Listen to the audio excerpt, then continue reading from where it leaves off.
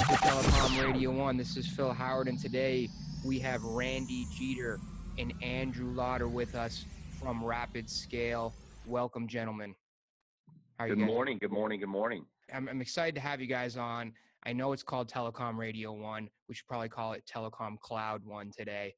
But, there's a lot of talk going on about the cloud. The cloud is everywhere. Everyone's hearing about the cloud, and you guys are specifically a cloud company. You call it Rapid Scale. Why don't we just start off with, who Rapid Scale is, how you got started, and where you came from. And Randy, CEO, we're going to start with you. Hey, my name is Randy Jeter. I'm the CEO and co-founder of Rapid Scale. Blessed to be on this call. Thank you very much for having me on the call, Phil. I appreciate it. Rapid Scale started as a company that was looking for a path through consulting. So my background, I was a paid tech for 7 years, was a part of that great run there with Arunas as the CEO, and then rolled into a consulting role, and I was got lucky enough to hit some big deals, and I became a very large agent in a quick amount of time frame in the United States. And through that experience, I realized I wanted to build something in the cloud space. In the late 2007, early 2008 timeframe, we really started to see a push to cloud in the sense of what people were doing on the voice side. And then we started to see cloud start to become an interesting conversation. I always say interesting because people had no clue what it was. And luckily for myself, I had met a gentleman in 2004 on some projects that I ended up partnering with and co-founded Rapid Scale with. He was 22 CIO magazine, ones to watch, working at a multi-billion-dollar, multi-billion-dollar company, and then building out their infrastructure. By the time at 26, he's running projects for the DoD on a global basis through a consulting project. And so through our partnership, we were able to found this company. I felt like everything was going to move to the cloud eventually. How do you it was there before. I mean, if you look back at mainframe, it was already there. So really the goal was to actually build this cloud platform and provide a hands-on touch. I felt like, most people wanted to, especially with Amazon, the Googles, and before SoftLayer was even acquired by IBM, and especially before Microsoft started pushing Azure, I felt like everybody was either going to buy from an IT standpoint through the cloud, or somebody was going to deliver, kind of like a self-driving car. Who's going to own the self-driving car? And then what are the companies that are going to build that? And so that self-driving car, somebody has to be behind the technology, somebody has to be behind the system, somebody has to be behind the mainframe. And then in many cases, since businesses shift all the time around their applications, around their needs, somebody has to be there all the time managing and overseeing that and managing the end user experience. So really when we founded Rapid Scale, we came up with this idea that let's bring together this sense of what a VAR is, what an MSP is, and then build our platforms on a global basis and interconnect everything, and then provide really this global application delivery platform in a managed approach. And so that was the vision. That's what we built, and that's what we've been lucky enough to build upon, expand, get great investors behind us, and then keep growing at a rapid pace. That's great. It's awesome and very, very exciting. Now, Andrew, we just got flooded with a ton of high-level information, and you're kind of like the translator, I would say, for Randy to the customer. You're right. We're the sales guy. Let's translate. How does that translate to the customer? Can you give me, because obviously we're going to have all kinds of people listening to this show. How does that translate to the customer? What are you seeing right now as the most basic kind of out of the box? What are people moving to the cloud right now? And can we be very specific and keep it simple, stupid for any customers out there listening? What does this mean? Yeah, so it's a lot of things, right? So, I mean, essentially, if you look at the foundation of our company and the solutions that we offer, we do Improved Exchange, we do disaster recovery as a service, we do infrastructure as a service, and we do desktop as a service. So really, there's no limitations around the hosting and delivering of applications. Now, where we've seen the market go, and when Randy was talking a little bit about the kind of VAR MSP alignment, where we've seen the market pivot to over the past few years is around the management on top of the platform, right? So when you've got the AWSs out there and the Azures that are, offering, essentially, raw compute, the way that we're really differentiating ourselves in the market and becoming great at what we do is around the level of touch and management that we do, not only on the infrastructure side of the compute side with the patching and updating and supporting of the applications, but also on the the ongoing account management side and the back end support. So there's not a lot of things that we won't do for a customer. We really want to be that kind of one throat to choke, or for lack of a better term, or one hand to shake whenever it comes to everything IT for a customer. So, without mentioning any specific names, can we go over an example? Because we've done a lot of medical together. Let's go over maybe one of those medical examples, and you give me, what did we do for them? Where were they? What did we do for them? And why was that a benefit to them? And how are they doing now? Yeah, absolutely. So, and healthcare, the healthcare space is our most predominant vertical, and not so much because we're specifically focused on it. It's more just they were early adopters to the space, right? Mostly because they're, a traditional healthcare company is going to be very lean on IT and also within the IT direction of the business. So we had a gentleman come to us out of New Mexico who essentially he was running a mainstream EHR application. He was looking for a way to give his workforce the mobility that they're looking for in terms of working outside the office, but at the same time be able to keep up with the standards and regulations set forth by HIPAA, as well as the other security practices that are needed to be put in place for his business. So, we were looking for him. He was, very, very traditional, where he was running an on-premise infrastructure. He had his normal limitations that everybody does, very lean on IT. So he came to us through a partner, of course, which we worked with together with you, Phil. Essentially the way that we were able to come together with a solution was just like most of the other mainstream EHRs, EMRs that are out there, the Amazing Charts, the NextGens, the Epics, the McKessons. We're very familiar with these applications because we've done a lot of work in this space before. So based on our familiarity, we're able to understand and we're able to tell him what he needs and how it should be done and what our experience has been in the past. So, long story short, we ended up virtualizing it. We obviously did it through a Citrix delivery protocol, also known as desktop as a service, fully managed it on the back end. And, now he's super happy. He got exactly what he was looking for. He's a good reference from us. He's actually a reference of somebody that we just recently used today, where there's a doctor's office that was actually looking for this particular solution. So John actually reached out to him personally and said, "This is my experience with RapidScale. This is my experience with the solution and how it's worked, and this is why I highly recommend these guys." And just to take it a little bit further, again, it's hard for us technical guys sometimes, or even technical salespeople that might not actually be able to build this themselves, but understand it very well. From a really simplistic customer's point of view, what does that mean? It means I had a box on site before and I used to log into a desktop, and now I still log into a desktop. It's just the box isn't on site and my software is in the cloud. What does it mean from a very simplistic, Neanderthal point of view to move to RapidScale? Yep. So that's exactly right. So, they were just like a lot of them are. They're running their servers on site. So that's where their Active Directory is. That's where his EHR was. That's where his file services are. That's where everything, all of his core line of business applications are residing on a physical server at the office, right? Could also be co-located. In this case, it was at the office, like it is for a lot of places.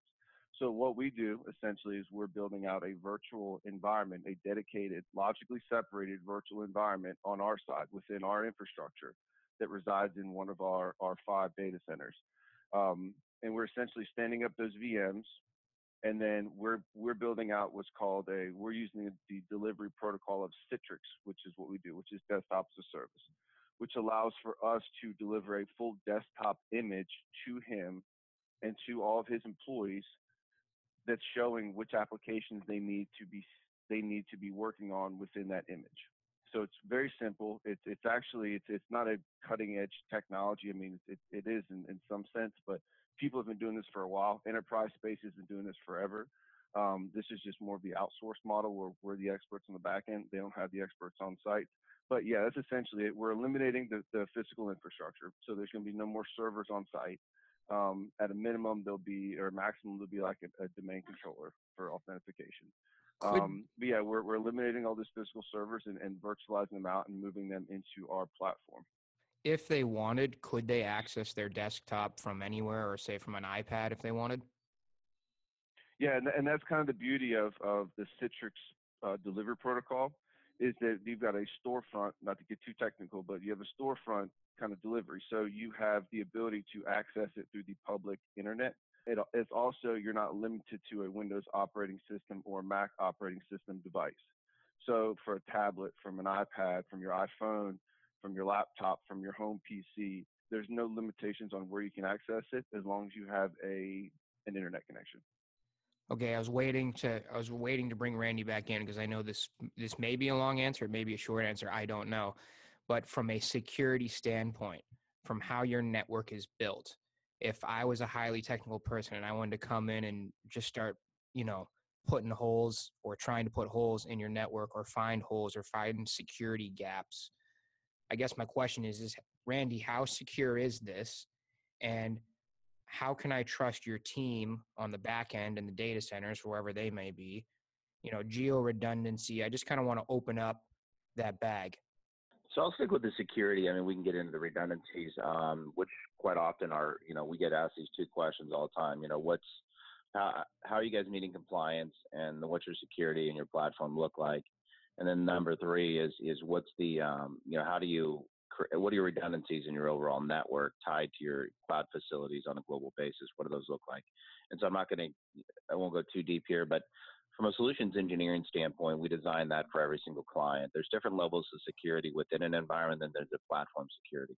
So I'll just talk briefly kind of what we're doing. So the CTO I founded the company with, William Hyatt, in his projects has actual secure access for the government. Part of that security access for the government was tied to a project he did. Understanding how to build an environment and deliver an environment both for global companies to the government to now kind of what I would call the SMB mid-market lower enterprise space, which is our core space. When you look at that, basically we are delivering an advanced platform around security as it sits today, the way we separate everybody logically within our environment. So we've passed tests for 3 of the top 5 cable companies in the United States. We've had security tests done. They've analyzed it. We've gone through audits and information research with 3 of the top cable companies. One of those, which we're launching to market here in the near future, which we're in contract with right now, and we're doing some proof of concept with. Not only from them, but from larger clients of ours. They often have audits done on how and what we're doing to deliver it. We have PCI companies come in all the time and check our environment, analyze what's going on, talk to us. HIPAA, from the sense of, companies potentially getting looked at by the government or whatever entity in the sense of, owing money. We're providing audited data and information, quite frankly, on a consistent basis around what our platform looks like, what we're doing to keep them secure. So when it comes down to compliance and security, we're extremely secure. I'm not going to try to be the engineer here and get into the details of every aspect of what we do from a security standpoint, but both on security and compliance, that is probably one of the most important areas of delivering cloud. If you're not built with a team of security people or a leader and a visionary in the area of security and compliance, you're never going to be successful as you grow out and as the cloud starts to hockey puck up, which it is right now. And so in a managed space, you really have to provide that, you have to secure that, and you have to deliver it, and you have to create a level of confidence. When we're talking to an enterprise IT team, we have to be able to sit down and design, go over, have them test, have third-party auditors come in and test and do pen testing as well and analyze what's going on. And so, when we get to that level of testing, we had to be built in a way to where all of our facilities globally are actually standardized around security and compliance, so we can deliver from small companies to some of the largest companies. And so that's really what we did around security and compliance. So we keep building upon that. One of our investors is the former COO at Terramark, Marvin Wheeler. He's been working on a analytics tool company called Cybrex.